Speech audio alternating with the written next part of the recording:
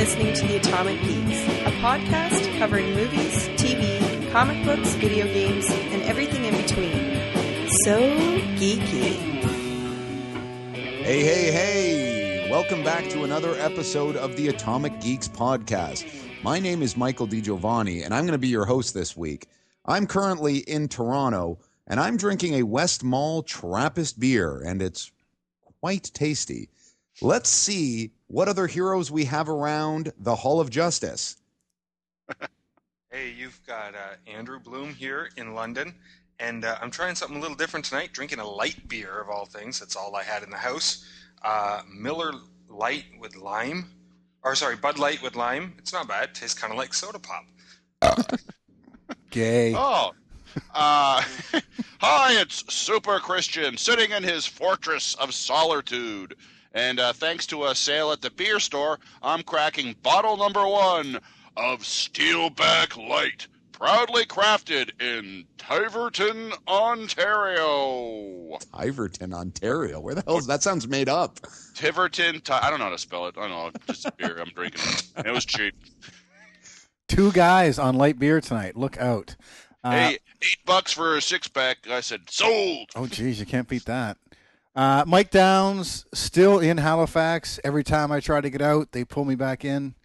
I'm drinking what I'm going to call some pencil crayon ale, or lager tonight, as a matter of fact.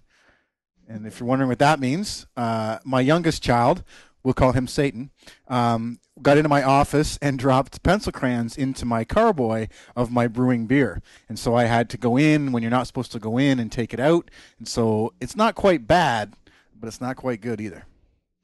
I guess we'll see what the effects are like after maybe an hour or so, if like the fermentation process of the pencil shavings. Does it taste like cadmium blue? Yeah, no. I mean, I was worried, right? I'm like, can you get that? And I looked it up, and apparently lead poisoning is an old wives' tale. So, I guess, at least from what we were told as kids, I'm sure lead poisoning does exist, but, I don't think... Pencils are actually made of graphite. Right, it's not even lead, right? Right, I saw that on How It's Made the other night, as a matter of fact. While we're talking about Mike Downs' life, let's share a little bit of a detail. So I actually, just to quickly, we've talked about it every week for the past 3 weeks. I did get to see Wolverine in the theater, and I just wanted to kind of comment a bit because, DJ, you came up pretty negative last week, and while I don't think the movie was great, and you said this, but I think it kind of bears repeating a little bit, it's no Daredevil or Catwoman. I mean, the story isn't great, but I mean, the action I thought was pretty good. And I go back to the fact that I still think I can't imagine anyone but Hugh Jackman now playing Wolverine.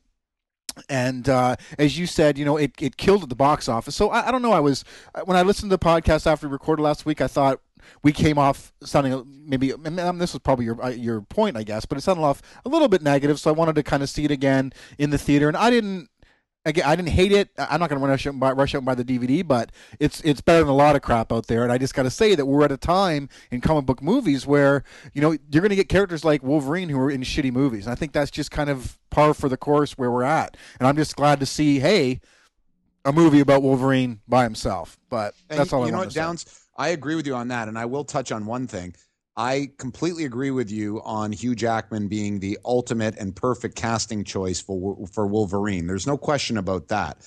But I don't think we should settle for comic book characters being in shitty movies. The bar has been raised now in comic book films. But definitely Wolverine, of all characters, after especially what Bryan Singer did with the X-Men 1 and 2, I mean, Wolverine is deserving of a better film than what this first film was. I agree with you. This was not Daredevil. This was definitely not Fantastic Four, and especially not Halle Berry's piece of shit Catwoman film. But I have to say, I still am going to give this a negative review, and I think Wolverine as a character and Hugh Jackman's portrayal of Wolverine deserves better.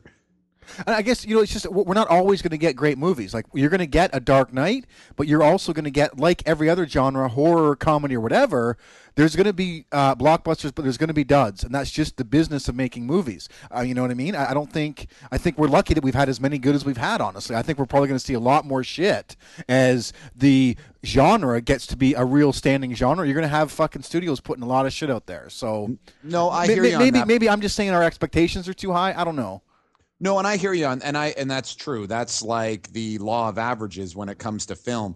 But when I just think of the Wolverine stories that are there for fodder, when you think of some of Claremont's and Frank Miller's stuff and the stuff that they did in Japan and whatnot, Jesus Christ, Wolverine deserves a pretty good movie. If our next film's going to be shit, well, let's give that to fucking Darkhawk or something. Right. Well, and like, if I can just say something, I haven't seen the movie yet, but I don't think, like Mike's saying, we should accept crappy movies just because we want to see Wolverine in a movie. I think, and you shouldn't just say, well, it's just nice to see it, or at least it's Wolverine. I'll be nice to it. If it's a bad movie, it's a bad movie, hands down. Yeah, but there's nothing you and I can do about that. You know what I mean? These guys are off in their fucking towers, and they're doing whatever the fuck they want. You know what I mean? Like, yeah, really? But, I mean, all we can do is watch it and tell people that we hate it. Yeah, or download it instead of paying at the movie theater. But then you're considered a fucking pirate and the worst scourge of the earth. You know what I mean? Well, I think what all you guys have to do is essentially do what I've done, is essentially develop a filter where everything seems to be fantastic and there's no crap out there in superhero movies at all. There you go. That actually explains so much. I love everything. Speaking of crappy superhero stuff, if I can switch topics and follow that perfect segue. Follow that perfect segue straight into the finale of Heroes that just occurred this past Monday. And I've not seen it, as I said, right? Steaming pile of crap for a season. Christian, you stopped watching it, didn't you? Don't ruin it for me. I'll never see it. Okay, well, Dejo, I know you watch Heroes still, or at least I'm hoping you've seen the finale, because I'm so disappointed. I don't even know if I can say disappointed anymore, because I've been let down all season. And then we get to the finale, and what do they do again? We're going to have a great big fight, and it's going to be Sylar, and it's going to be all these people. They close the doors literally on the fight, and we don't even get to see it. All we see is lights and explosions, and they open up the door when the fight's all done. And we're just supposed to accept that? Like, they can't deliver even on the finale? You said something that I really agree with, is that my expectations of this program have been so lowered now. They're so in the basement that I almost can't really be disappointed any longer in the show Heroes. I continue to watch, as we've mentioned before in previous podcast episodes, simply out of the fact, based on this is a TV show about motherfucking superheroes. But yet, I agree with you. This season, I believe season 3, which it's felt like it's gone on for a long time. I think that's why they split it into the 2 volumes, and maybe that's why I feel that way. But it has probably been one of the most schizophrenic seasons of any television series. It's like they hired 14 different writing staffs through one season of TV. Like, it is unbelievable from a start to finish of just this season, how things have kind of gone up and down. It's just absolutely ridiculous. If you can just pick on what you're saying, schizophrenic, like, look at Sylar's character. What's gone on for the last 5 episodes even? He's changed his mood, his plan, his idea, his look even.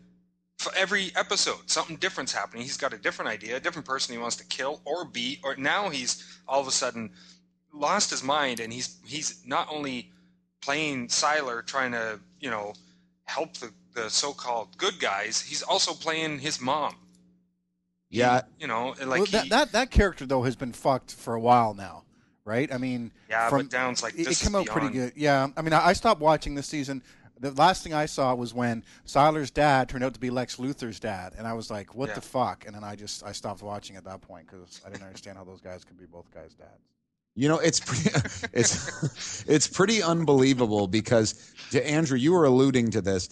the amount of story arcs that Siler's character went through in this one given season is probably what any other character would go through in about 10 seasons. Like, he went from being bad guy to reformed good guy working for the FBI to rogue fugitive looking for his father to killing his father to coming back, becoming full-blown bad guy again, shapeshifter, trying to become the president, to dying again. Well, how does he get to the Starship Enterprise?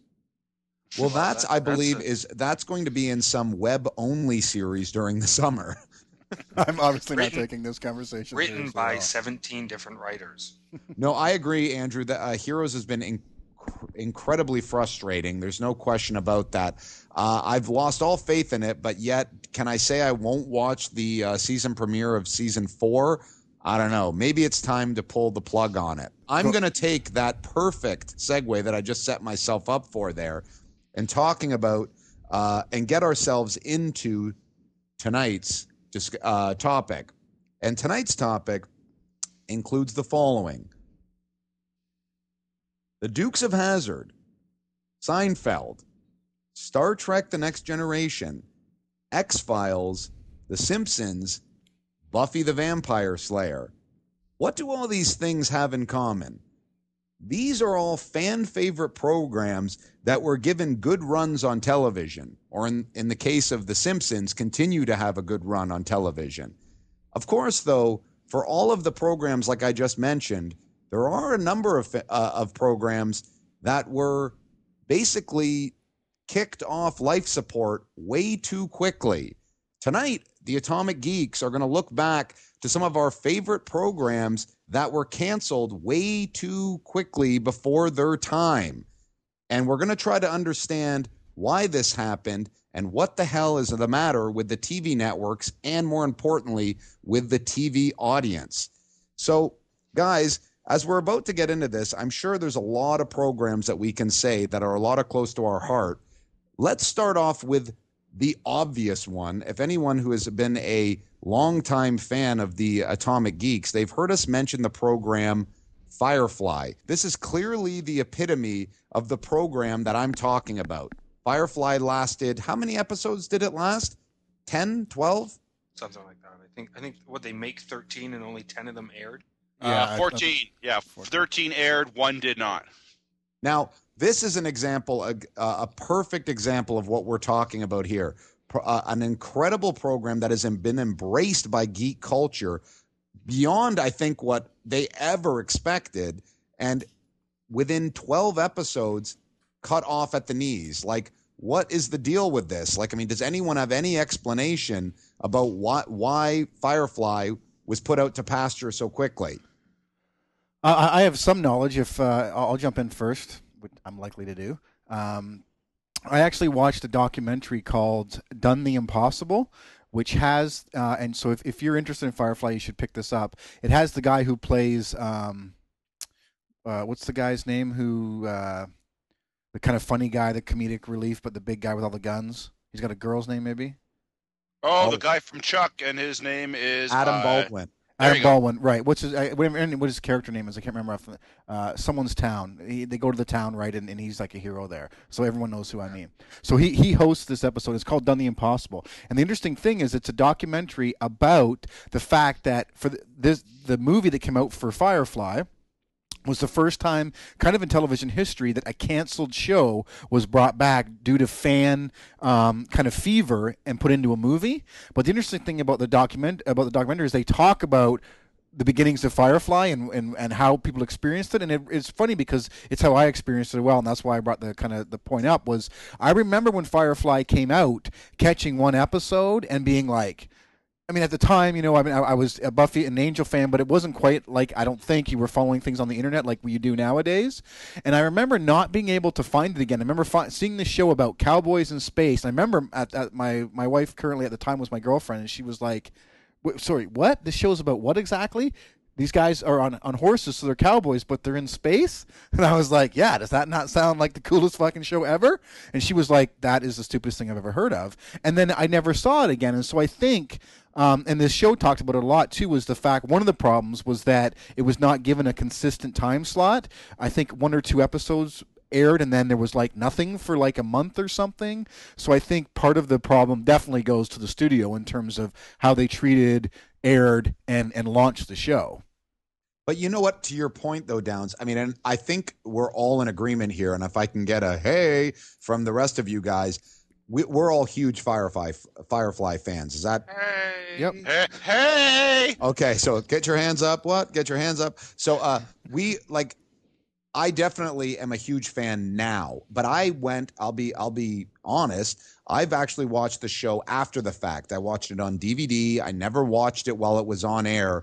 And I agree with you. Do we think the premise of the program was a little strange for TV audience? And I'm using air quotes now, for the general TV going audience, a Fox broadcasting television viewing audience, to really get into? Because you're right, you summed up the actual premise of the program there. It's space cowboys. Is that, I mean, and you really think about it, and one of I love that show, but one of my things that I still have a little bit of problems with is the opening to the program. That song, the kind of the ship flying over, the cows and the cattle range. I like that. I know. My life, take my land. Yeah. Well, it feels like a cowboy. It feels like a Western, right? Like, yeah, it is a little bit soft for the show. Like, Joss Whedon wrote and sang or played whatever, did that intro, but it's a little bit soft for that show. You'd get the wrong idea if you were watching the intro. You'd go, "Yeah, this sucks," and you keep going. And I agree with that. And I think it's not like I understand it nails the premise that now that we've grown to love, but I think what I was trying to explain is that it is a fairly hard concept to sell to television. I think if it was given a little bit more time and the characters could have established themselves in the universe somewhat, maybe people would have glommed to it. If geek culture could have really gotten a hold of it, and you could have gotten all these fucking podcasts and websites and blogs all behind it, maybe it could have helped. But I really think trying to sell that in a, hey, here's a 30-second TV spot, watch this on Friday or whenever the hell it was on, it was kind of a tough premise to sell to an audience. Well, I don't know about that, because, I mean, if you think about it mathematically, I mean, technically, early television, one of the most successful genres of show was the Western, your Bonanza, your Rawhide, so on and so on. No, I get that, Christian, but a space Western, that's what I'm saying. Okay, what I'm saying is that, so if space is fairly successful too, a la, your Star Trek Next Generation, you would think that the combination of the two wouldn't be that hard to understand.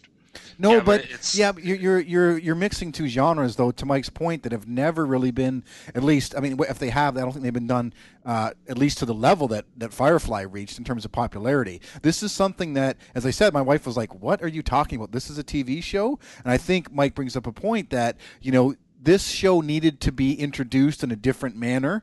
And to Mike's point also, I think if this was on Sci-Fi, I don't think we'd be having this conversation right now. I think the history would have replayed very differently.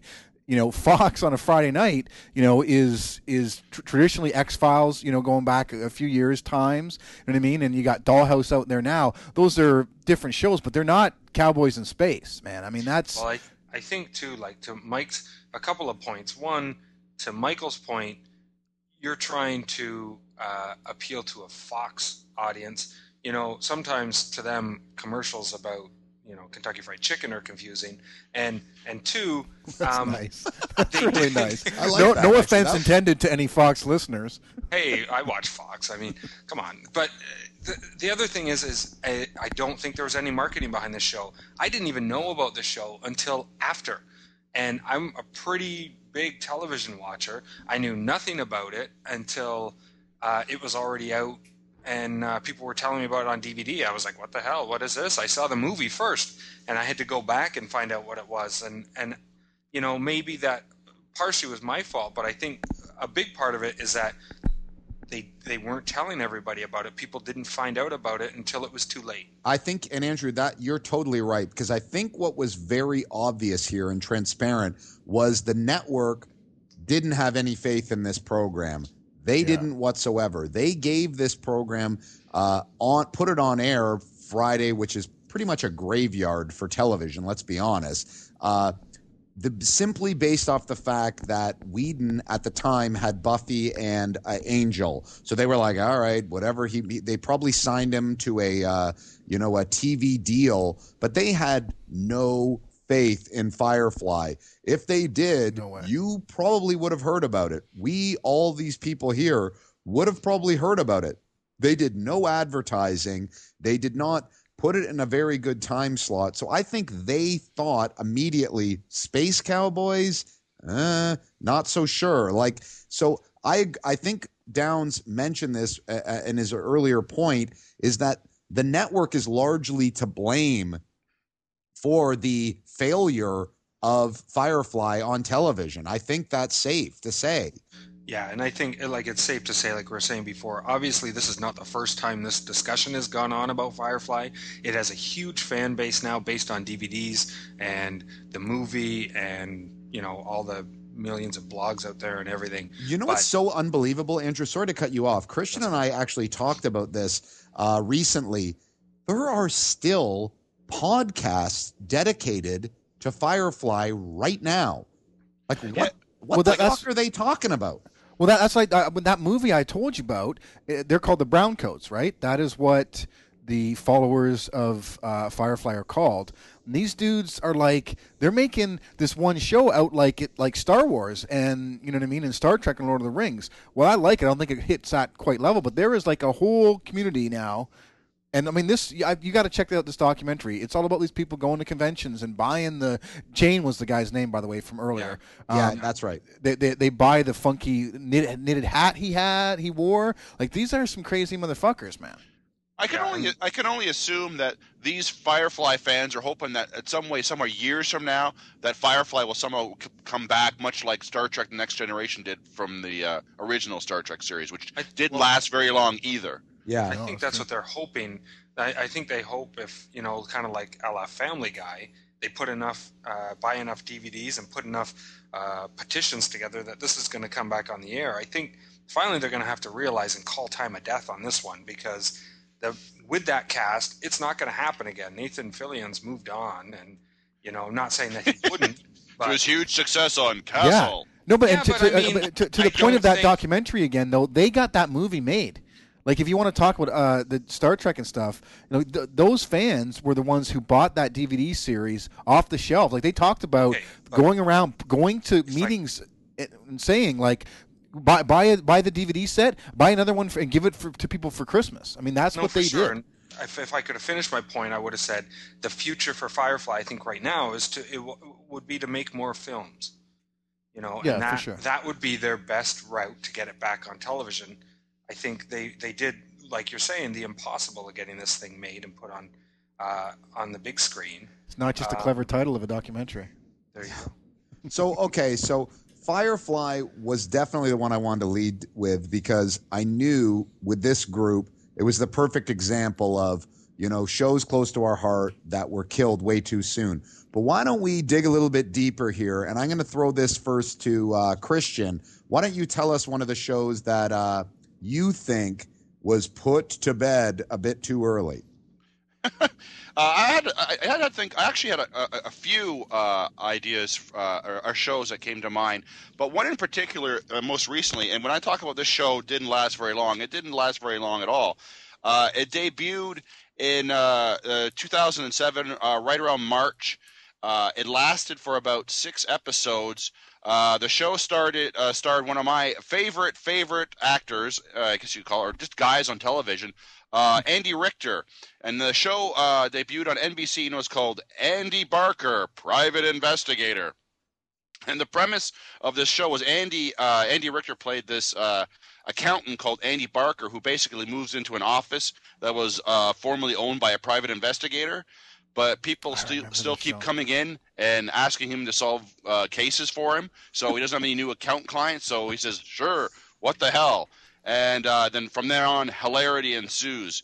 It's created by Conan O'Brien, who I think was trying to basically reimagine his original Look Well pilot that he did years back with Adam West. But that show was friggin' hilarious. 6 episodes. It debuted on Thursday night, 9:30 time slot, which is a pretty prime, good spot for a new show to start. That's about as good as you can get. Let's be honest. Get better than Thursday night. It was critically acclaimed. It has a Metacritic score of 73. You know, I think it'd have all the recipe for like a couple of more episodes, but you know, it wasn't. It was let go. You know, Christian, I will say here, I really appreciate your affinity for Andy Richter because you love that guy. I'm not. I like Andy Richter, I do, but you are really the captain of his fan club. There's no question. And the one thing I will say about Andy Richter, whether this is his choice or a choice of those he surrounds himself with, he definitely picks interesting vehicles. There's no question about that. Like, he puts himself in Andy Richter Controls the Universe, this program, which I never had the luxury to watch, but the premise I had to chuckle at because that's pretty fucking funny. But what I think, my own opinion, without having ever watched it, is that sounds probably a little too clever and a little too out there for regular audiences, because that is a great premise, but really, when I think of Thursday nights and what or the regular audience, because I would just stop myself there in mid-sentence, because, you know, the Thursday night lineup is not really dumbed down. So I like with The Office and 30 Rock is also on Thursdays. Am I right? Yeah, you have to think about the Thursday night audience it was faced up against at the time. Was this not out when Friends... When was it? 2007? No, Friends was over, I'd say. No. When was Andy Richter out? Yeah, 2007. So that was Earl and Office at 2007. I watched this, by the way. I don't know if I'm the only one on the call. I actually did watch a couple episodes of this. I thought it was quite funny too. It's funny because I hope to remember things that I forgot were even on. I mean, it was here and gone like in seconds. It was. I mean, I was saying to myself, well, I should do Andy Richter Controls the Universe, which only lasted 19 episodes. But, I mean, that technically made it to DVD, and I'd already talked about an Atomic Pick. But then I remembered this, and I thought, man, this show was good. I mean, it had Tony Hale, basically the one-handed – I can't forget his character – the one-handed character from Arrested Development. It had the father from the father-in-law from Fargo, that old guy. Hilarious as the old investigator. It was really good. Other than getting into like a history of the show, like the one thing that Andy Richter, I'm always shocked by how he gets his name in the title of all these things. Like, he's essentially not really a big time anybody in Hollywood terms or anything like that, but he's a very funny guy. I don't know how he gets a show with Andy Richter Controls the Universe. But his shows always seem to have this low budget feel to them. Like, it's almost like it, and like Mike was saying, maybe too smart for the general audience. I don't know if it was that. I had seen a couple of episodes. I thought it was very funny, but at the same time, it wasn't something that wowed me. Like, I didn't look at it and go, this is a show I got to watch every week. I did, based on the fact that I like Andy Richter, but after watching the show, I don't think I was. So that means you're stupid then. No, I just felt that the show wasn't really well produced. So Andrew's wrong. Yes, Andrew's wrong. Yeah, or I'm right, and you guys are, because it lasted 6 episodes. Exactly, because you did get canceled. But I'm not one to say, I'm one of the big conglomerates or anything like that. I'm just, I think the point today is to figure out, or is to say why we think it was canceled early, not to rehash what we love about it. Well, and I think we're allowed to say what we like about the program. There's no question about that. And I will touch on one thing that you said, Andrew. I think Andy Richter, there's no way he is A-list, but he is definitely a staple in the comedy community. And I think a lot of people, writers especially, keep their eye out for him. So I think that's why he stumbles upon a lot of these like I mentioned before, vehicles for very obscure comedy roles. I, for one, I now that you've mentioned this, having not really known much about it, I think that sounds fucking hilarious. And I do want to throw out one thing. I thanks to our fellow Atomic Geek here, Christian, I have seen Conan O'Brien's Look Well pilot. If you want to talk about something that never even made it on air, Look Well with Adam West, that shit was very funny. Yeah. I can understand why it did not make it on air because, once again, it was a little way too out there and probably too clever. But, you know, from the sounds of this, my verdict is it was something that probably fans couldn't relate to, and it was maybe on probably a little too crowded of a lineup on Thursday nights. But, man, that's a fucking great concept. I have to tell you, it's pretty funny. You're fighting some pretty big heavyweights and some staples on Thursday night. So even though it's a prime time, I can't remember. Was it on NBC? Yep. You're on a very good lineup, but you're fighting for survival on Thursday nights for sure. Well, yeah, actually, in light of basically what happened was 30 Rock got extended, but Andy Barker didn't. So we kind of won in one way and not in another. Yeah. Yeah, because 30 Rock, that was on the edge for a while. And that's one of those shows that I'm so thankful that they didn't cancel. When they talked about it, I thought it was going to get canceled. And I remember thinking, man, this is a very funny show. This thing now has gone on to win awards and stuff. I love that show. You know, 30 Rock is one of those very, very, very rare shows where someone at the network goes, I believe in it. And I believe that's almost, if I may coin something here, that's almost the Seinfeld syndrome, where someone goes, I like it, I don't give a shit, I'm going to give it a chance, and then it finds the audience. And I think that's what we have benefited from for 30 Rock, because it was on the bubble, as you guys mentioned, but now it's, you know, obviously it was always a critical favorite, but now audiences are getting to it. But there's a lot of shows that don't get the benefit of that. The networks go, fuck it, pull the plug. So on that, Downs, why don't you tell us one of your favorites that you feel got killed a bit too quickly? Which do I pick? I've got a list. I'm not gonna. Well, Dead Like Me, which I already talked about, so we won't go into that, I guess, because I already kind of gave you the story on a previous podcast. No, but let's mention it. Like, why do? Okay, Dead Like Me, very popular show amongst the geek culture. That's for sure. Critically acclaimed. Very critically acclaimed. How many seasons did that last? Two seasons. And what network was that on? That was cable, right? It was cable, yeah. Like, it's not HBO. It's like Showtime, maybe. Okay, so what is your Andrew?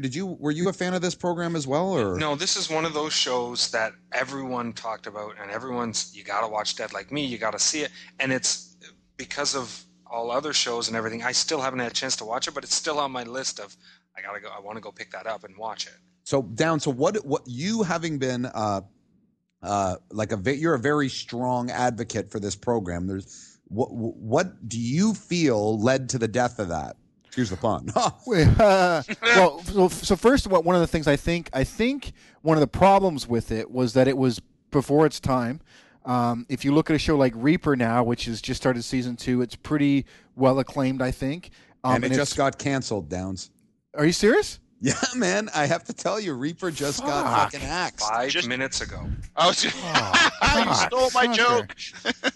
It's just in. Reaper dead. Well, I mean, I guess maybe generally the public isn't ready for this kind of dark comedy. I mean, Reaper is we could probably talk about that now, but it's kind of dark. Dead Like Me was much more dark. It was much more sinister. But in fact, what happened there, like, they've come out and said what happened behind the scenes there. You know what I mean? And so it wasn't so much of anything like not believing in it. They just went ahead and canceled it and went a different way. Like, you know what I mean? Like, it had got all these awards. What's her name? The actress from this who played, she was in a different world. You know what I mean? Morgan Fairchild? I don't think Lisa Bonet? Not Lisa Bonet. It was in a different world. She was the really prim and proper chick roommate. And do you know who I mean? Hetty, is that her name? No. Oh, Jesus Christ. Anyways, it'll come to us. Anyways, so she's on this, and she plays this tough-ass Whitney, who Dwayne Wayne was always in love with, right? Remember? Dwayne Wayne was always trying to get Whitney. Oh, Dwayne Wayne, will you ever win? Actually, he did win. He hooked up with it. He came back from Japan and he was all business-like. He had friggin' a suit on, everything, and Whitley was like, "Oh my God, look at him." That's right. And then he didn't want her then or something, wasn't it? Yeah, man. He became a bit of a Mac Daddy a little bit on that. He was. Anyways, what was I saying? We just threw you off. Yeah, totally. I was thinking about A Different World. And I was thinking about the spin-off. What was the spin-off from A Different World? Wasn't there a spin-off from that too? I don't know. Different World is a spin-off of The Cosby Show. Yeah. Okay, so Dead Like Me, right. So Whitney plays this hard-ass cop, right? And she's a black woman, so she won a Spirit Award like 2 seasons in a row. You know what I mean? Pretty prestigious female black actor award, right? Like, so this has got some pretty serious awards behind it, but ultimately, I mean, this is one of those shows that everyone came to after the fact. You know what I mean? It's like, but they just did their movie too. So it's interesting that the whole different conversation. But when I was researching this, and I was looking up lists just to remind me of what shows have been out there that have been canceled, and this one guy was talking about how the advent of DVD.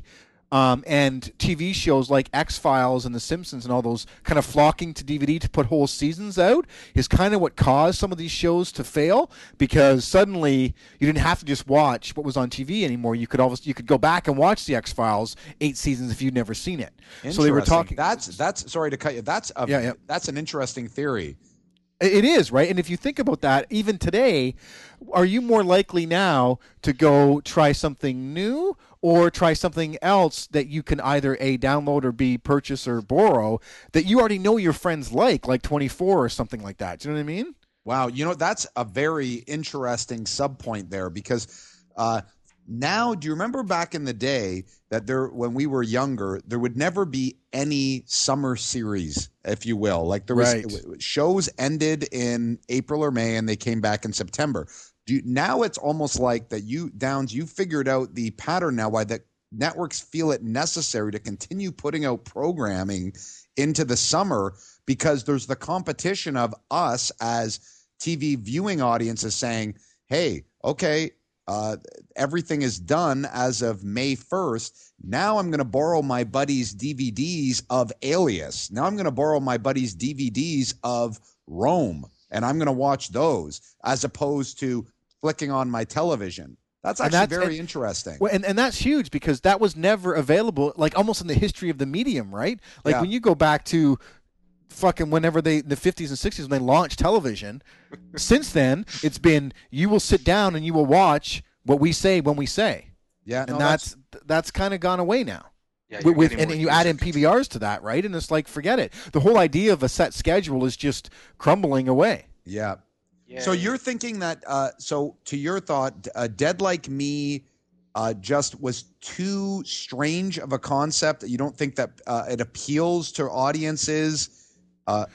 Yeah, I mean, like we talked about the Fox viewer. I just don't know if I mean, we're getting there. Like shows like Supernatural with Buddy from Smallville, that's been on for a few seasons. So there is an appetite, and I mean, Buffy was on forever. So there is a certain amount of appetite for that, either demon or occultish type stuff. And I mean, in history, there's been vampire shows on television for years. So I guess I think, though, you have to have a really, really good show in this genre to make it, just because you got a limited audience. This isn't like a football game, you know what I mean, where you have a baked-in area of a country that every Sunday watches football regardless. You know what I mean? That doesn't happen for shows about reapers. You know what I mean? No, you're right.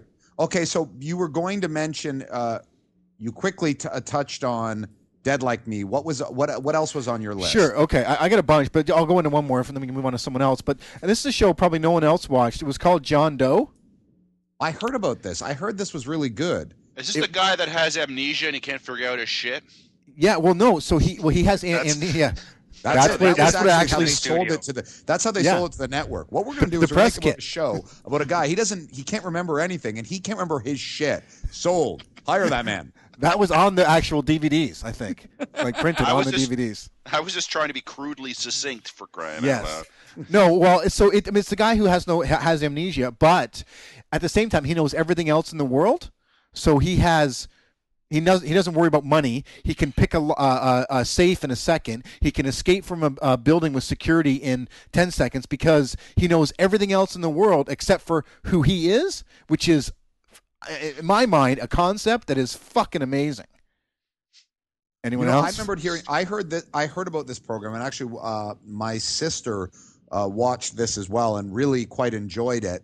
It sounds like a concept of a program that is just ready for prime time. I mean, I can't say that sounds too far out there. What I was thinking about was, and I might stump you on this, and I don't know if Christian or Andrew might be able to help you out on this. Who was the actor that was in this? Dominic Purcell, the brother from Prison Break. Ernest is that who it was? Yes. Dominic Purcell, who also played Dracula in Dracula 2000. I've followed his career since John Doe. It was, Dominic Purcell. No, didn't he play the friggin' vampire in the third or the second Blade movie? I think you're right. You're right. The third must be third or second? No, third, because second Blade movie is the alien guys whose head split open, right? Yeah. So it's Dominic the third. Purcell has an enormous head. I'm just going to let you know that. And if anyone has having troubles placing him, he has a very large head. I think it says on his resume when it's for acting auditions. Big head. Looking for guys with huge heads. Get me Dominic Purcell, stat. The reason I asked who the actor was because I'm trying to think of why a show like that wouldn't work, is because are we at a point in television where because John Doe, this didn't come out too long ago. This is only a few years old. Am I 2002. Oh, okay. Have you looked it up just now? Okay, but that said, I would say in the last decade, TV has elevated itself in terms of quality. It's no longer the My Two Dads, and that's all you're getting on and Quincy. It's definitely elevated itself in terms of content, and I think the reason for that was the fragmentation of cable and VHS, let's even say, and DVD. So what I was beginning to think is what you began to see even in the late 90s and early 2000s was where you saw former film stars moving to television. And that is a big trend now.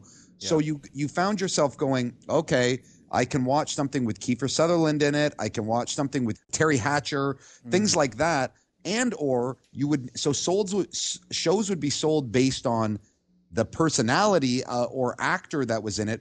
Or there became these names that it was like Chris Carter. If Chris Carter had a new show out, you had to watch it. If J.J. Abrams had a new show out, you had to watch it. If David E. Kelly had a new show out, you had to watch it. Stephen Bochco, you had to watch it.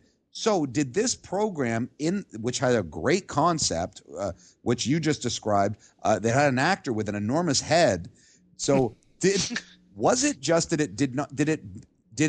Was there a disservice to it in the fact that it didn't have any way to promote itself in the sense of it had let's call it a TV A-list actor and or the right producer involved with it? Could that potentially hurt programming? Well, I mean, with this one for sure, Dominic Purcell was a no-name when he hit this show. So, and this was on Friday nights at 9 or 10. So again, while I think to us it might sound like a great concept, I don't think at this time whatever studio this was on was totally sold. I mean, they gave it the graveyard time shit, and it's like, prove it. Yeah. Well, maybe the audience couldn't sympathize with a character who couldn't get a bank loan. How can I relate to this person? He's too much like me. No, because the cool thing was he was almost like a superhero in that, because he drove like a vintage Cobra, and the dude could have anything. He drove a his tank. Yeah. He drove a his tank. No, but the dude could have anything except maybe it was a little bit. Actually, maybe there's a point that he was a little bit too unattainable. It hooked me. It started out with this guy's running in this forest. You don't know what the fuck's like the first episode. Guy's running and you don't even see his face. You just see leaves hitting you, right? Point of view of him, and he's just running, runs off a cliff and falls in like 50 feet into water, and you're like, oh my god, what the fuck was that? And then all of a sudden, that's him. And it was so the show was ultimately about why does this dude know everything on the fucking planet? Like he would go into actually. There's this one scene where he's in a bar and people are someone's asking someone a question and he answers the question because he can't help it. Someone else then throws him a question. It goes on and on and on. So much so he has to run out of this bar because they're just throwing. He's like a fucking encyclopedia, right? And they're just throwing questions at him, and it's too much. He has to take off. I don't know. I love when you are so interested in something you don't even take a breath. You don't, that was one on sentence. It was the fucking coolest show. I got to leave. I can't take the trivia no more. Critters. But fuck you. The only thing that I wanted to add to this was that the segue here is that shows that need to be canceled is Prison Break. He's on, and the fucking show has nothing to do with prisons or breaking out of prisons. Why the fuck is it still on television? No prison, no break. I don't get it. What's I don't the get deal? it. It's What's 5 the deal seasons with Prison later. Break? It's 5 seasons later, and let's call it like the Prison Break Escape Team if we want to have an action show about them. Anyways, No, you're right. Couldn't we have one character in solitary, please? So, Bloom, why don't you tell us one of your shows then? All right. A lot of times what you'll hear when we're talking about this stuff is this show is way too intelligent, and this show is, and a lot of times I think maybe it's just our excuse because we like a show, and maybe they're really just really stupid shows. But the one that I think got canceled too early, I think actually was a show that was too intelligent for television, and that's Arrested Development. Probably the funniest sitcom I've ever seen in my life, but not one that I think would relate to a wide audience. I don't need to get into the premise of the show because it's really too hard to explain.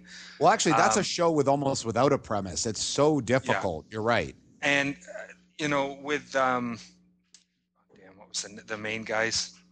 Jason Bateman? Jason Bateman. I was keep on thinking Justin Bateman, but Jason Bateman in it, and where that Michael Cera got his start. This show is incredibly funny, but I've showed it to other people, and I swear to God, I'm looking at them, waiting for them to laugh, and they just have this dumbfound look on their face, like, I don't get it. I don't get it. And you're like, how can you not get the show? It's ridiculously funny. But it went through a whole lot of problems with the writing staff and whether or not it was going to be picked up by a different, by Showtime, was it? Yeah. And then didn't get picked up, and, they played their own joke. They made fun of themselves on the show about Showtime and stuff like that. But I don't know, Mike, you might know the actual reason why this show got canceled. Honestly, Andrew, I think the real reason was lack of viewership. I mean, it was because the network that it was on, it wasn't meeting the threshold of audience that they needed it for.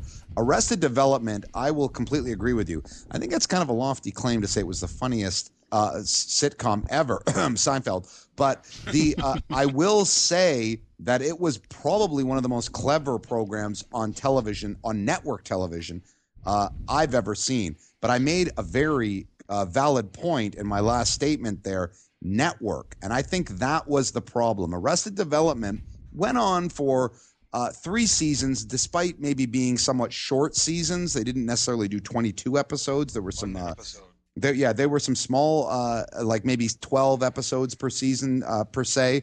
But I think what Arrested Development was, and Mitchell Hurwitz was a very funny writer, and he was the creator of the program.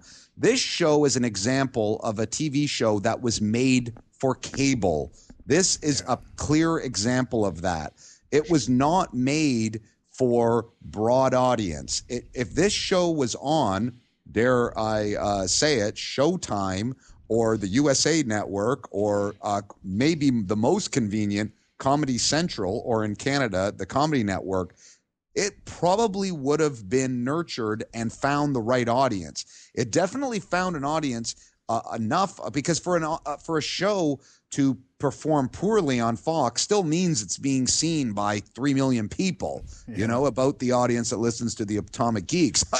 But I do think what put this thing to bed was it was on a broad network. I think the show, the way it delivered itself, it was almost an anti-sitcom. I think that's probably the best way to sum it up. They made fun of the conventions of television.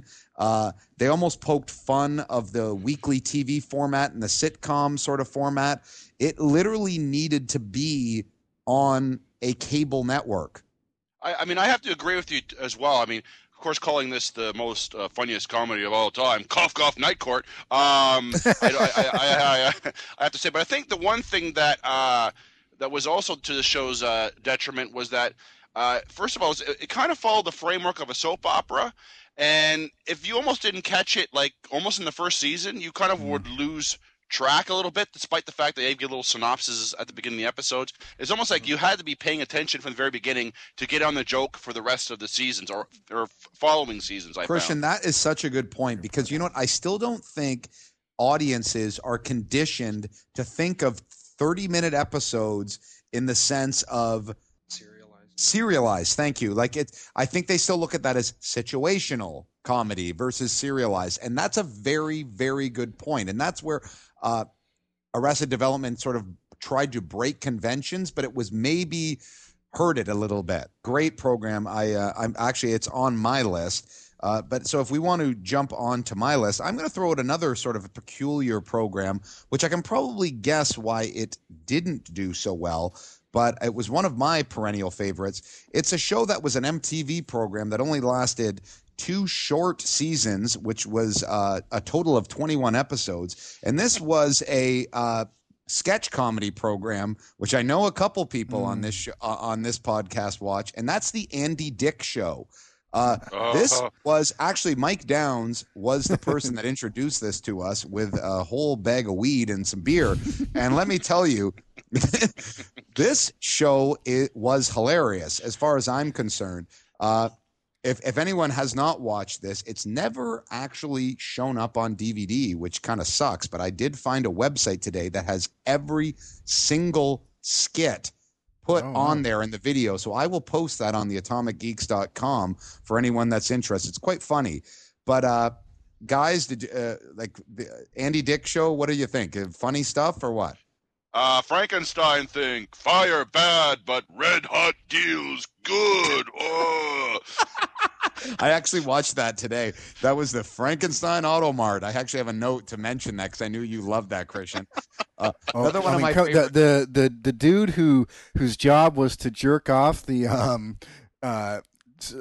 endangered species. Oh my and he's God. like, no, I don't actually take the sample. That's someone else's job altogether, and that's gross. I just stroke the genitalia to get the sample. I'm like, oh my God, you're killing yourself when you're watching this thing. Or what was the other one? The other one was the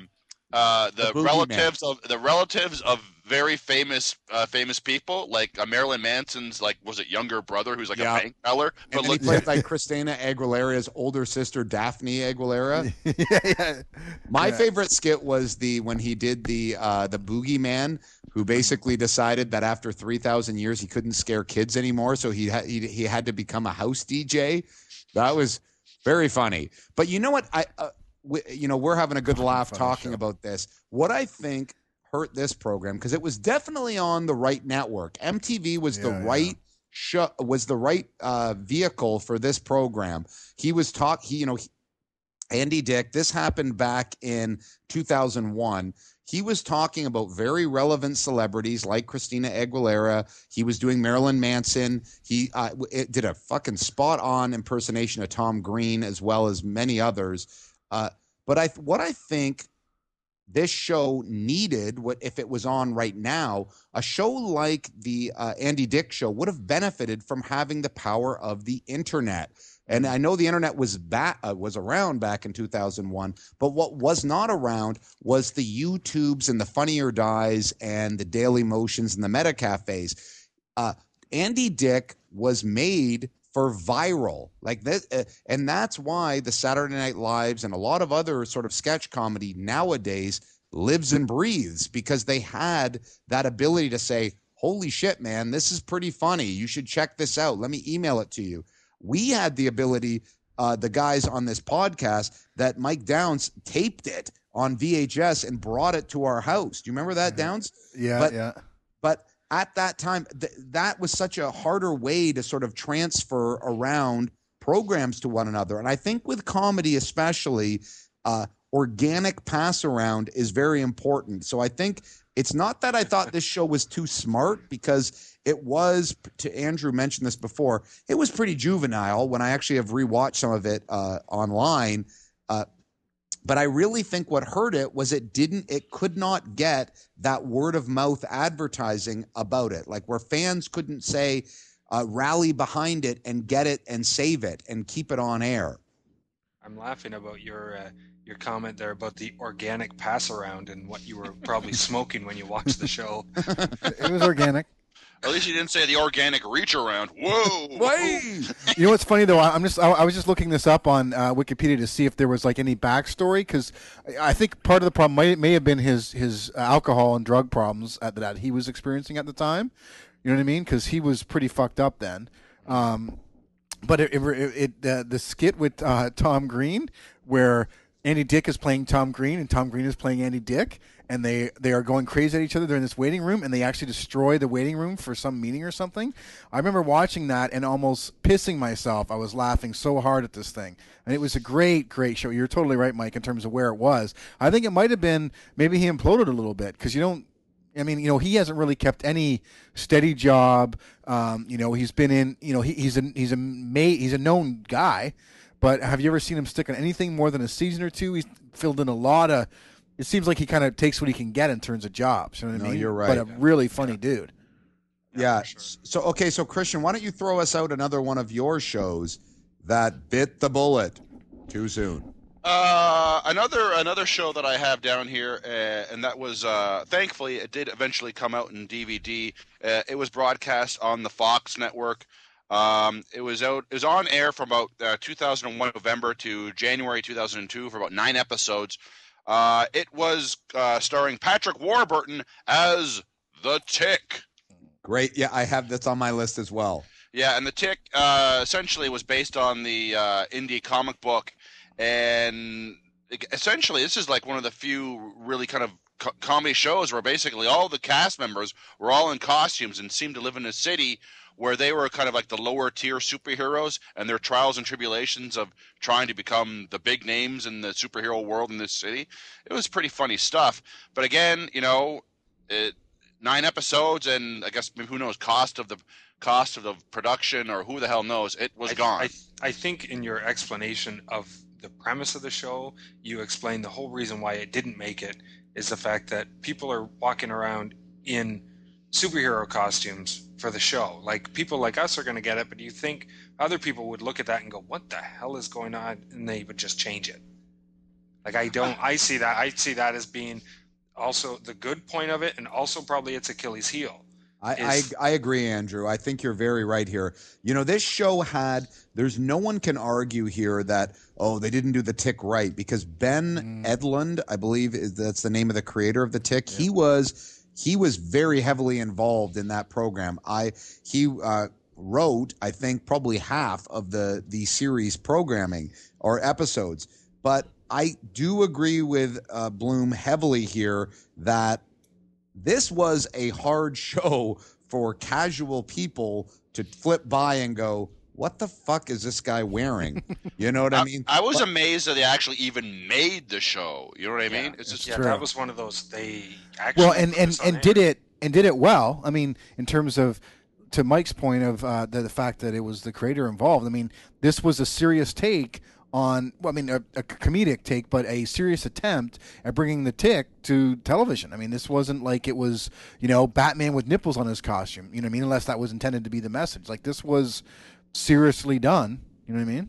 Yeah, well, Fox had a lot of success already because the Tick animated series, which in itself was pretty friggin' awesome. I was just going to ask that. I was going to say, did the animated show come out before the live action? Yeah, it came up before, and they said, hey, this works. The animated show seems to work. Let's make it, prime time. And, of course, didn't work. Burp.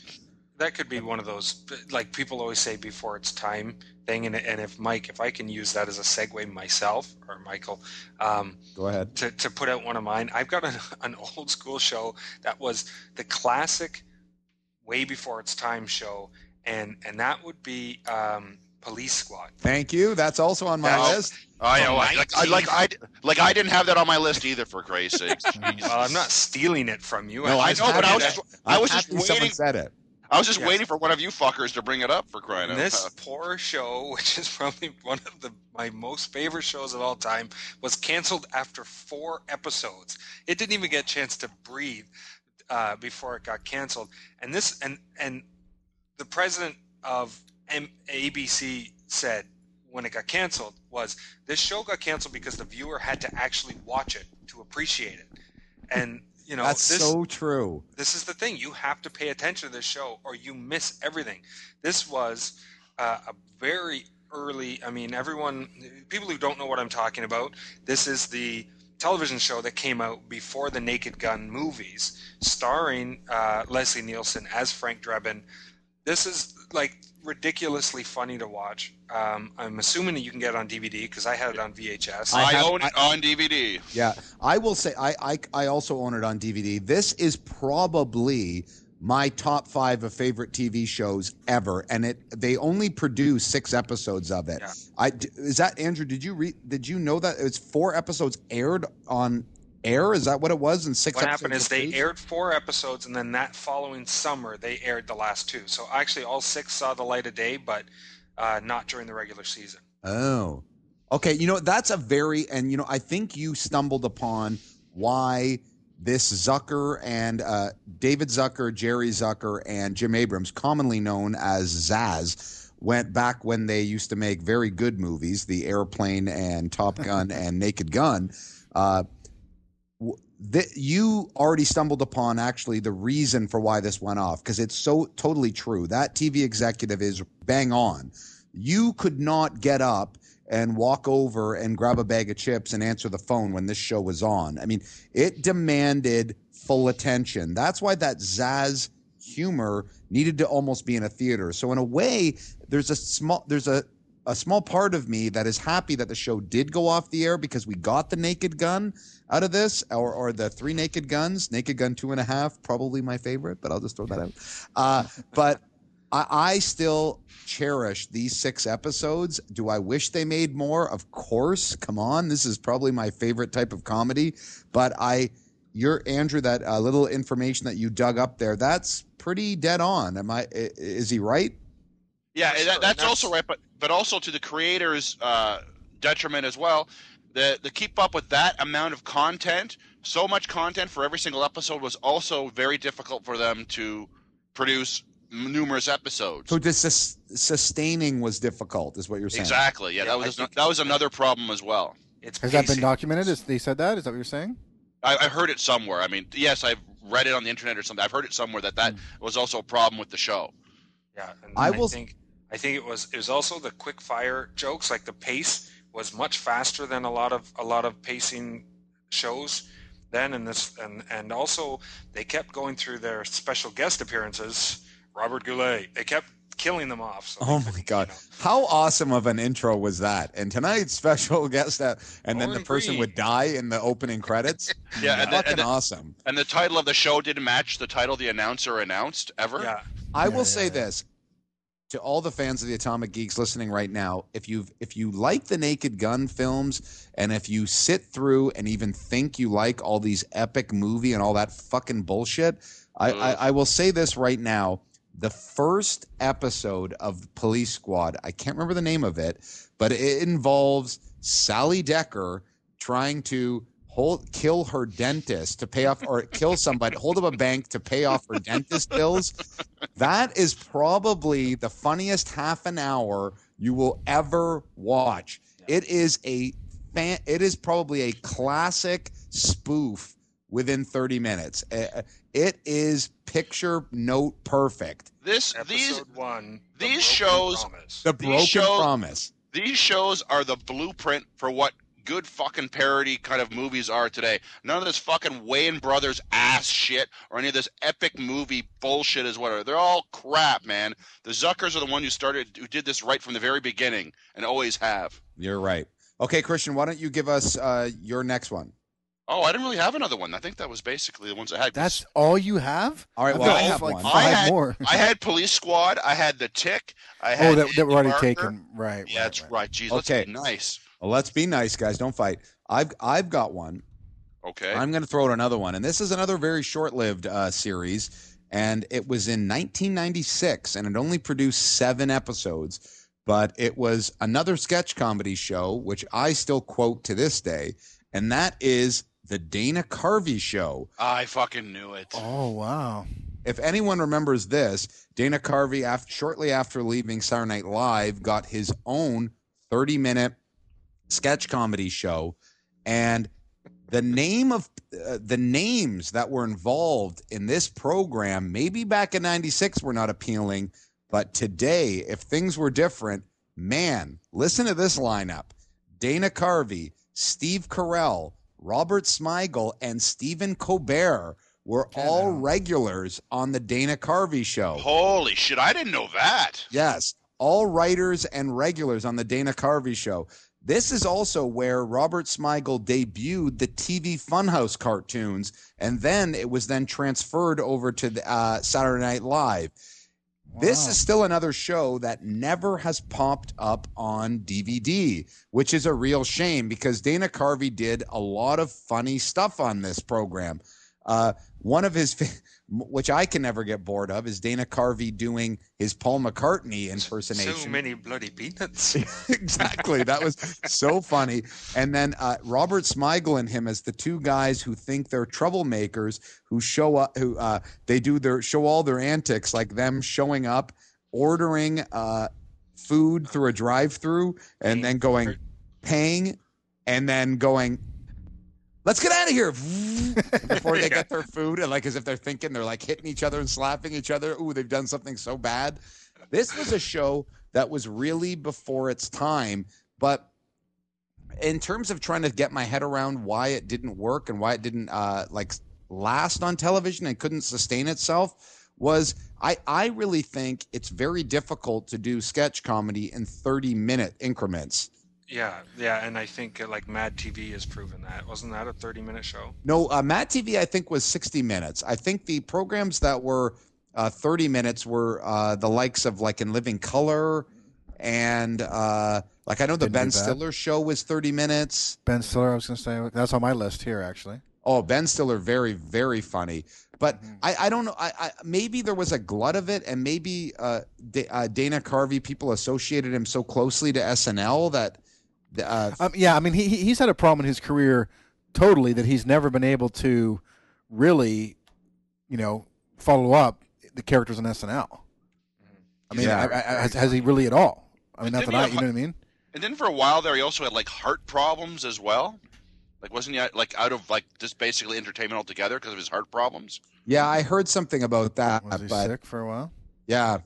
Dijo, did you know this was canceled after 7 episodes? Yeah. And the 8th unaired episode is actually available on YouTube or iTunes, and then the DVD is planned for release this month. Fantastic! I got to tell you that. Okay, I like to hear that because this show, I'm a huge fan of sketch comedy, and I still quote this to this day. So that's good. That's good to hear. But I thinking about what probably hurt it, I think you guys probably nailed it, that it was probably Dana Carvey's association to SNL and the fact that it was on probably against, seeing it or probably at 8 o'clock on a Tuesday was hard for fans when they'd probably used to seeing it later in the evening when it was a little bit more sort of racy subject matter, if you will. Well, that's what, and reading about it, it just said, because it had very controversial content and its ratings were starting to dip, they just said, and they pulled the plug after only 7 episodes. But I think, Dana Carvey had a very strong stand-up and was obviously very popular on Saturday Night Live, but he also started a little bit of a movie career with, what was it, Opportunity Knocks? And then I think he had. God. I think he had another. I'm not saying. I have a bigger movie career than Dana Carvey has. Give me a fucking break. I think he started one, and I don't know whether. What is that movie where he plays that turtle? Master of Disguise. Oh my God! And this is Dana Carvey shoots himself in the foot, is what I'm kind of saying. Like he has opportunities given to him, and he doesn't seem to be able to produce. So yeah, and you know what I think is also is Dana Carvey's also maybe been seen commonly back in the time as an accomplice with comedy, not as the leading man, if you will. He's a lot of what he did before, outside of being a spot on George Bush. he was always seen as a supporting character, so I don't think maybe people could accept him in that leading role. But still, well, he's kind of weird looking. I mean, you know what I mean? Like he doesn't, like let's just be honest. I mean, he doesn't. He's never going to be a leading man. You know, even Mike Myers had to build up to. You know what I mean? He had to be Wayne for a couple years before he was, you know, just headlining comedies by himself. Yeah. You know what I mean? Okay, like, so it takes a bit Not of. gonna do it. Not gonna do it. Wouldn't be prudent at this Wouldn't be juncture. prudent. So Downs or Andrew? Because I know Christian's already said that he shot his wad. I had 3 shows. We talk forever. What do you want from me? I'll go. Let me go. I have a good one. Actually, I think Andrew, you might have watched this. Deadwood for HBO. I watched that on DVD afterwards. Me I too. didn't watch it while it was on, but I did catch it on DVD. I watched the first season. Good show. Very good show. You only watched the first season? I think. Well, maybe. I think I only did watch the first season. I got into it. I enjoyed it, but it wasn't like, oh, this is the best show I've ever watched in my life. It was very good. I'm trying to think of how much I watched. Maybe it was just one season. Jeez, well, I'll tell you one thing. My father loved the shit out of this show. Every year, I would I'd give him the next season after next season on DVD. And it was funny though, because he's a big history buff and so on and so on.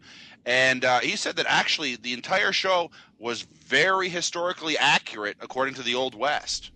Well, it's funny because I had it on my list. I wanted to research about it just to make sure I had my facts straight. I mean, there was only 3 seasons. It got canceled before the 3rd season finished.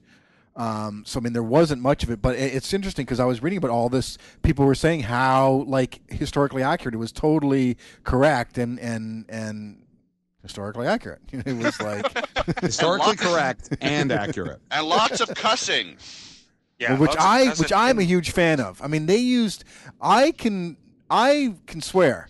But these guys used the word fuck, and the one guy, Swearingen was his character name. Ian McShane, I believe, is his real name. His name was Swearing Jim? Is that what his... No, Swearingen was his last name. I don't know what his first name is. Swearingen. Yeah. Isn't that weird? Swearing Jim, how you doing? Pretty good, fuckhead. Swearing Jim. Pretty good.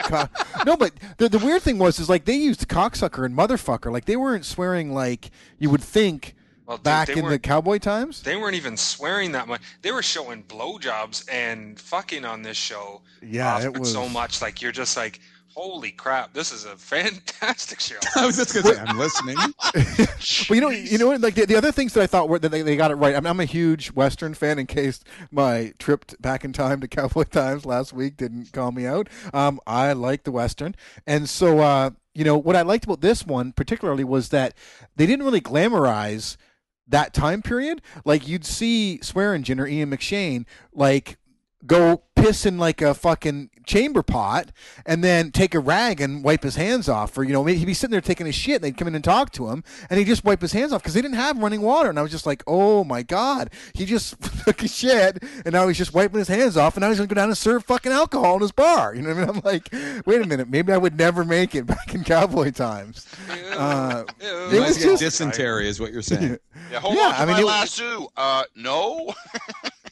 And it was there was other just those types of things they didn't really, as I said, glamorize the whole cowboy thing. It was played out. People were very dirty. There was a lot of swearing. The other thing I thought was really cool about it was that it seemed to be people who were down on their luck would be the people who would go west because they didn't have anything to hold them to say the east. So you would get basically the fucking England sent them to Australia, and in North America, when it was being formed, they all went west. You know what I mean? And they were being out cowboys and doing shit like that because they couldn't get regular jobs. So it just meant for what I never really realized when I would watch Westerns was that you pretty much had the fucking, drebs of society.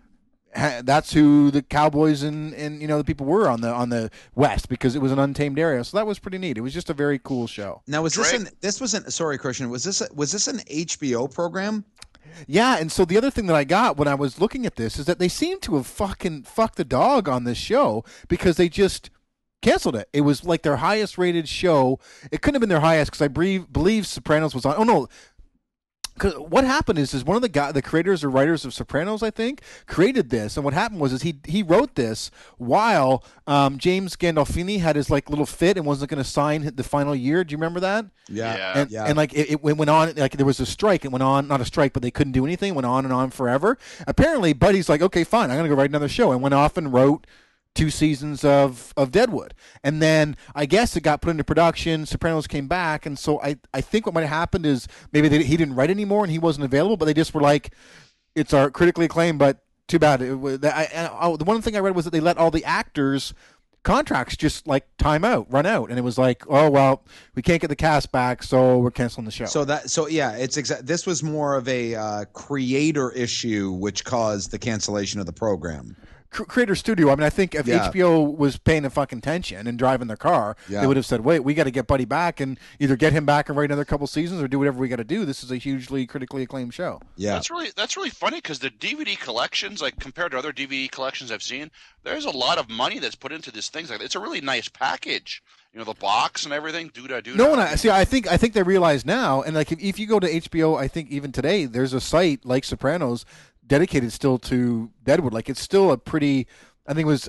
They just missed the ball on this. Maybe it was just a fucking mistake, or maybe there's something we don't know about.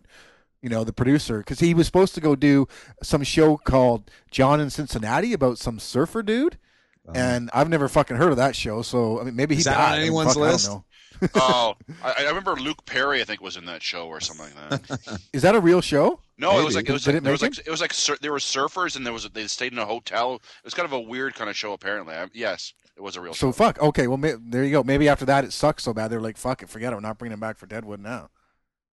So does anyone have any other programs before we? I actually have quite a list, and I have a couple more. If you can go. We don't need to get Andrew. into detail in each of them, but one of the ones that I really enjoyed, and it did not go anywhere, was the show Love Monkey. Did you guys love ever that hear show? about this one? I enjoyed the show because it was based in music, right?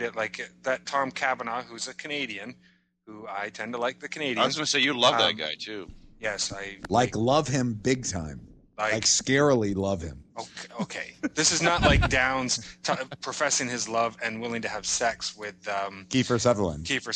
This is just, okay. You know what? If I'm hosting next week, our topic is if you had to fuck a guy, who the fuck would you fuck? Who the fuck would you fuck? It was hard. It was Deadwood that swore all the time, eh? If you had to fuck a guy, who the fuck would you fuck? Cocksucker. Anyways, if I could continue. Explicit tag earned. This was he was a corporate music scout. And then he moved. Are we still talking about this guy? Label. Hey, how about you shut up? I thought we were going to be brief. Let's do this every time to Andrew whenever he talks. Anyways, it only lasted 8 episodes. It starred like Tom Cavanagh. It had what's his name from Jason Priestley. Jason Priestley, and then a couple there's other a guys huge were talent just right there. whatever. But the show was excellent. I thought because it was all about music and stuff, and it just really, I don't even know why it wouldn't have made it. It just, I don't know. Fizzed. That's called Love Monkey? Yeah. That show never really found its voice, though. I mean, like, I remember you, Andrew, talking about this, how much you enjoyed it. And I mean, this is going back, like 5-6 years, probably? 2006. Oh, okay. No, but... It didn't, and it started on CBS, and then 3rd episode, they dropped to like 6 million viewers or something like that, and then they put it on VH1. They aired the remaining 5 episodes, and then it was just, that's the end of that. Yeah, I think that was probably a chance of, one, the title of the show makes no fucking sense, and 2, they probably, once again, this is another show that they didn't probably have the faith in it, and it was probably bounced around, and they didn't really give a lot of nurturing to it. But I remember you once again mentioning it and talking about the concept of it. And I think it sounds good because I as well am a music fan, and I don't think TV has really tapped in to that sort of that concept where it's like the people that work in the music industry and that job. And I think because it could be interesting on a week to week and it could sustain itself in terms of writing, but maybe it just wasn't the right program as well. Maybe they'll eventually be able to do that properly. Right. Okay, the only other show that I have on my list, it's a cartoon, and it's a show called Clone High. And this was this was only on for one season in 2002, 2003. I don't know if anyone has ever seen this, but it's the concept of this show is it's a school populated by clones of historical figures like Abraham Lincoln, Joan of Arc, JFK, and Gandhi. This show was fucking hilarious if you've never seen it. And, you know, it's weird to say a cartoon that is canceled a bit before its time, but this one was, especially when you talk about all the networks that have, you know, so many different cartooning programs on. This show was hilarious. Will Forte was I believe he was Abraham Lincoln. If I'm he correct.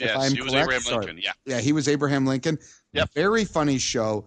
I was actually surprised that this did not get picked up for a second season. It might have been, once again, the case of Christian. Do you remember what network put this on? Was this the Comedy Central or was this actually the Cartoon Network? Well, in Canada, I only remember watching this on. I guess it was the Comedy Network. It's just tough for like animated series are not being produced by a network. I mean, you look at Fox; they have like a friggin' night of animated shows. But if you don't have big money backing behind you, production's very expensive. And if it doesn't fly, it won't come back. Yeah, no, you're totally right.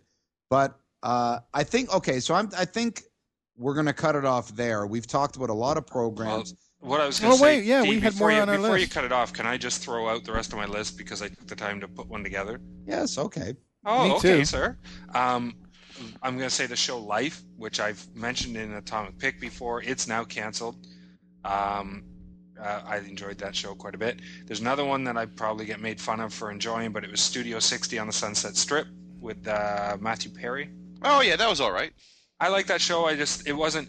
People don't want a serious show about a comedy show, and you know you can't have too many Saturday Night Live type shows, and it was up against 30 Rock, so I think maybe that's why it got canceled. Yeah, I think when I think of the Sunset Strip and on that, that was almost the volcano twister sort of syndrome with that show. Is that two programs came out at the exact same time about the same concept? Yeah. You know what I mean? Like it was unfortunate that had to come out at the same time as 30 Rock. 30 Rock is 30 minutes. It's funny.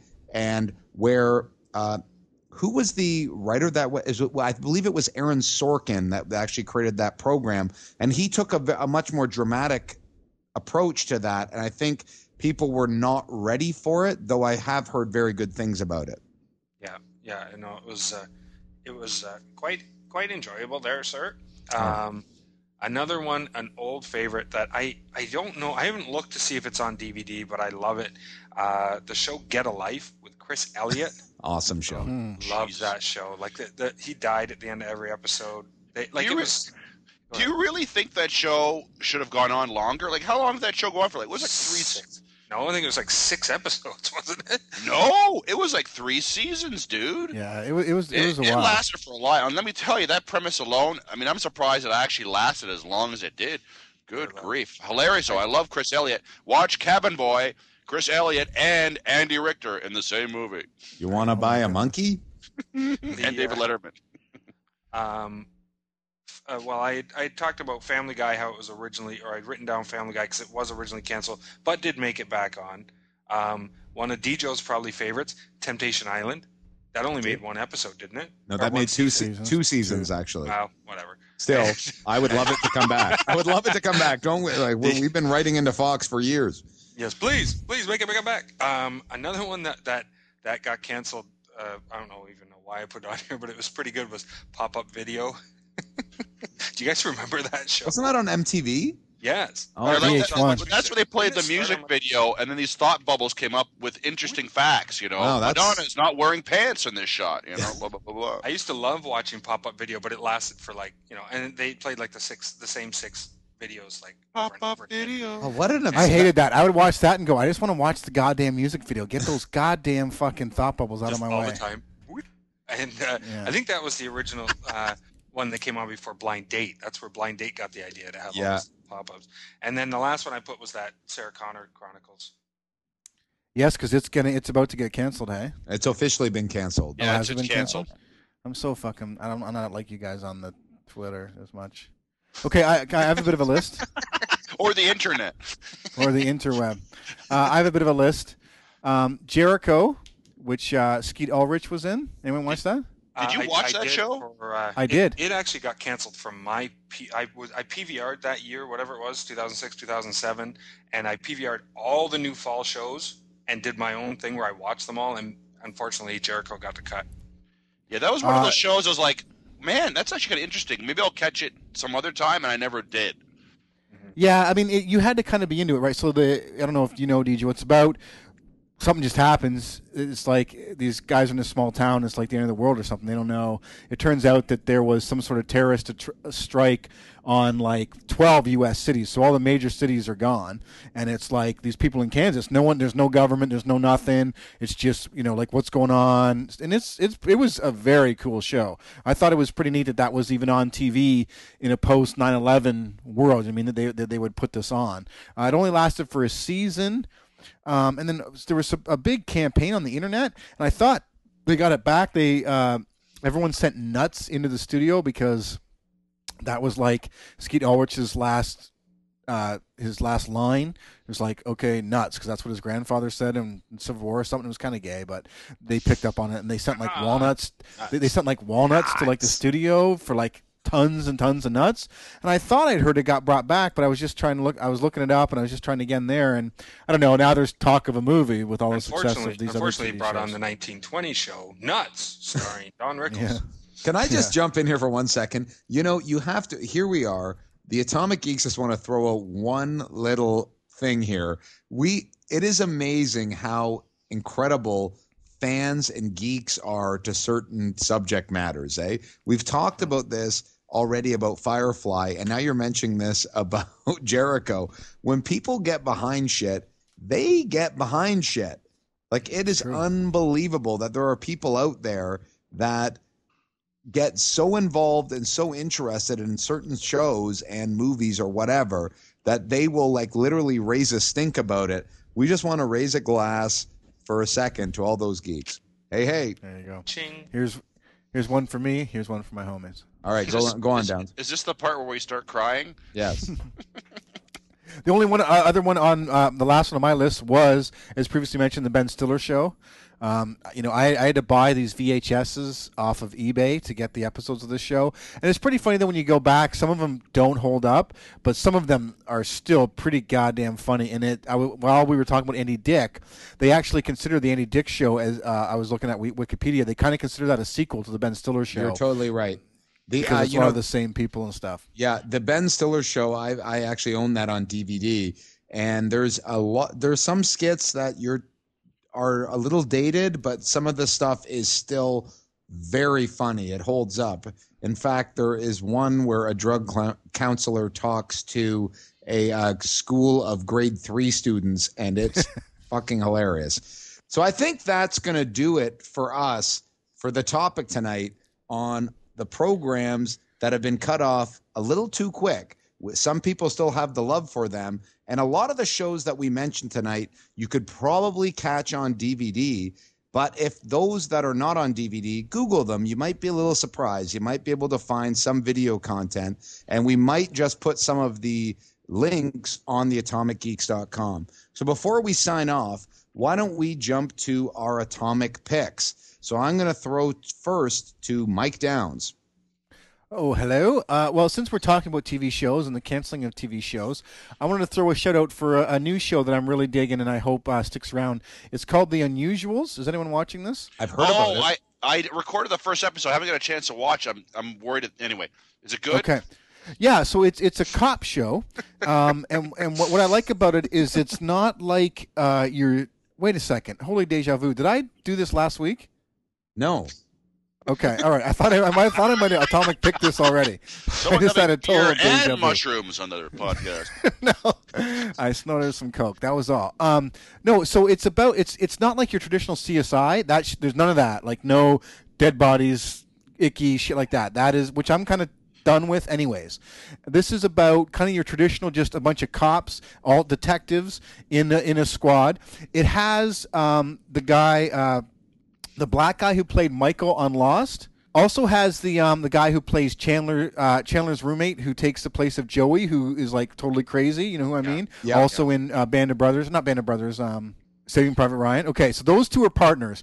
Totally hilarious. The one guy who plays Michael is a guy who believes he's going to die this year because it's the year he turns 46. His dad died when he was 46. His grandfather died when he was 46, and this is his 46th year. He wears a bulletproof vest. He won't do anything as a cop because he's afraid he's going to die. And then the other guy, he is this guy who actually has a brain tumor and won't tell anybody about it. You find this out in the very beginning of the first episode, and so he's like living his life with that, right? But it's mostly about this other kind of partnership of cops, which is Amber Tamblyn and this other blonde guy. And so it's really cool because it's this TV show about cops. It's a comedy for sure, but it kind of reminds me of the old days of things like Hill Street Blues and that, where cop shows were about detectives running down cases. And this is like that, but it's a comedy, and so their cases are very weird. Sometimes one episode they were chasing this guy everyone thought was a zombie. Like they're just kind of funky, weird, which would happen in New York, funky, weird cases. And it's quite a funny and a cool show, and I hope it sticks around. So check out The Unusuals if you haven't yet. Cool. Christian, why don't you give us your atomic pick? Well, I did have some different atomic picks, but I think based on this episode alone, I'm going to change them. Everyone out there right now, go onto YouTube and type in Look Well. Look Well. I bought this on DVD years ago and paid like $20 for it. Now it's free. It's online. It's on YouTube. Type in Look Well, and if you have 22 minutes and 39 seconds to spare, watch it. It's Conan O'Brien, Adam West. The thing is friggin' hilarious. Also, go out there and buy the Police Squad DVD. I mean, thank goodness for friggin' DVD. All these shows that we never thought we'd ever see again are now available for us to keep for the rest of our lives.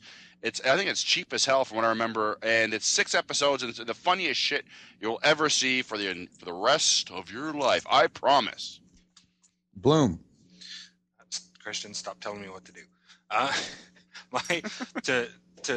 got 2, I guess, because to talk about TV shows like we were, I'm just going to give a quick shout out to the final episode or season finale for House. It was a very good episode. Watch that tonight. Usually it's very predictable. This one wasn't. And my other is a comic book. And because of the Atomic Geeks, I have been reading a ridiculous amount of comic books. Yay! Yay! And loving every minute of it. My bank account isn't, though.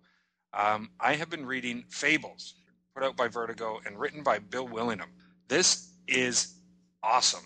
This is all about fairy tales and folklore people who have been kicked out of their original fable land and now live in New York City, in their own little fable town. It's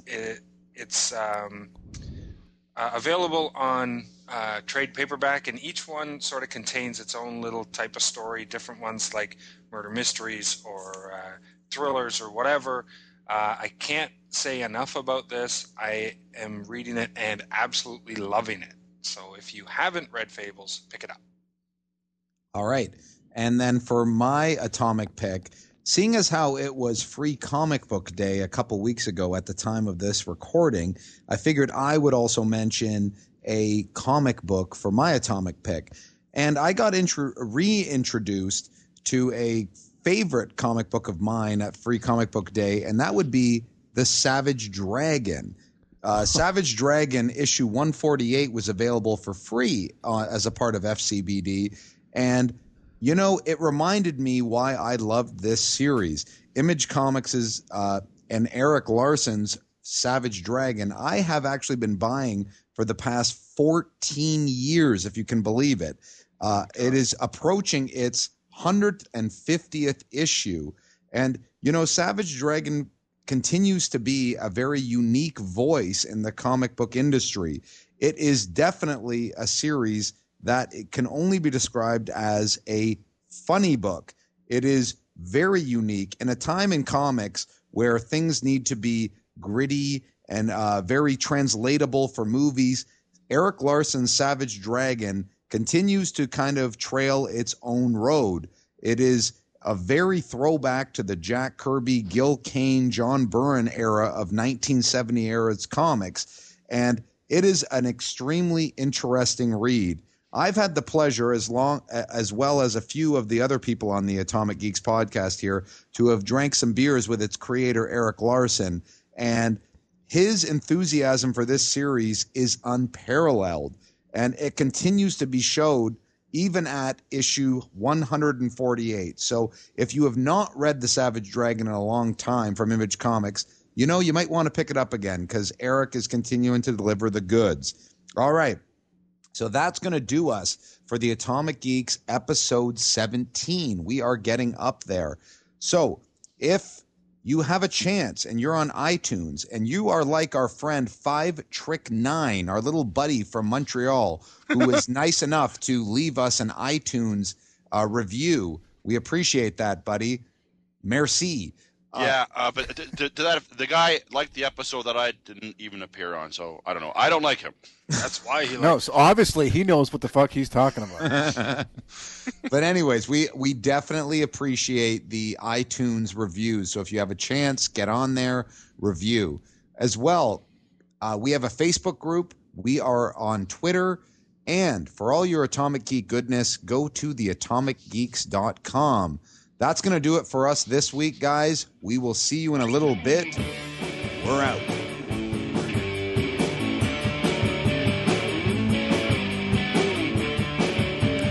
You've just listened to another episode of The Atomic Geeks. Visit us at theatomicgeeks.com. Production by Andrew Bloom. Title track by Don't Look Down.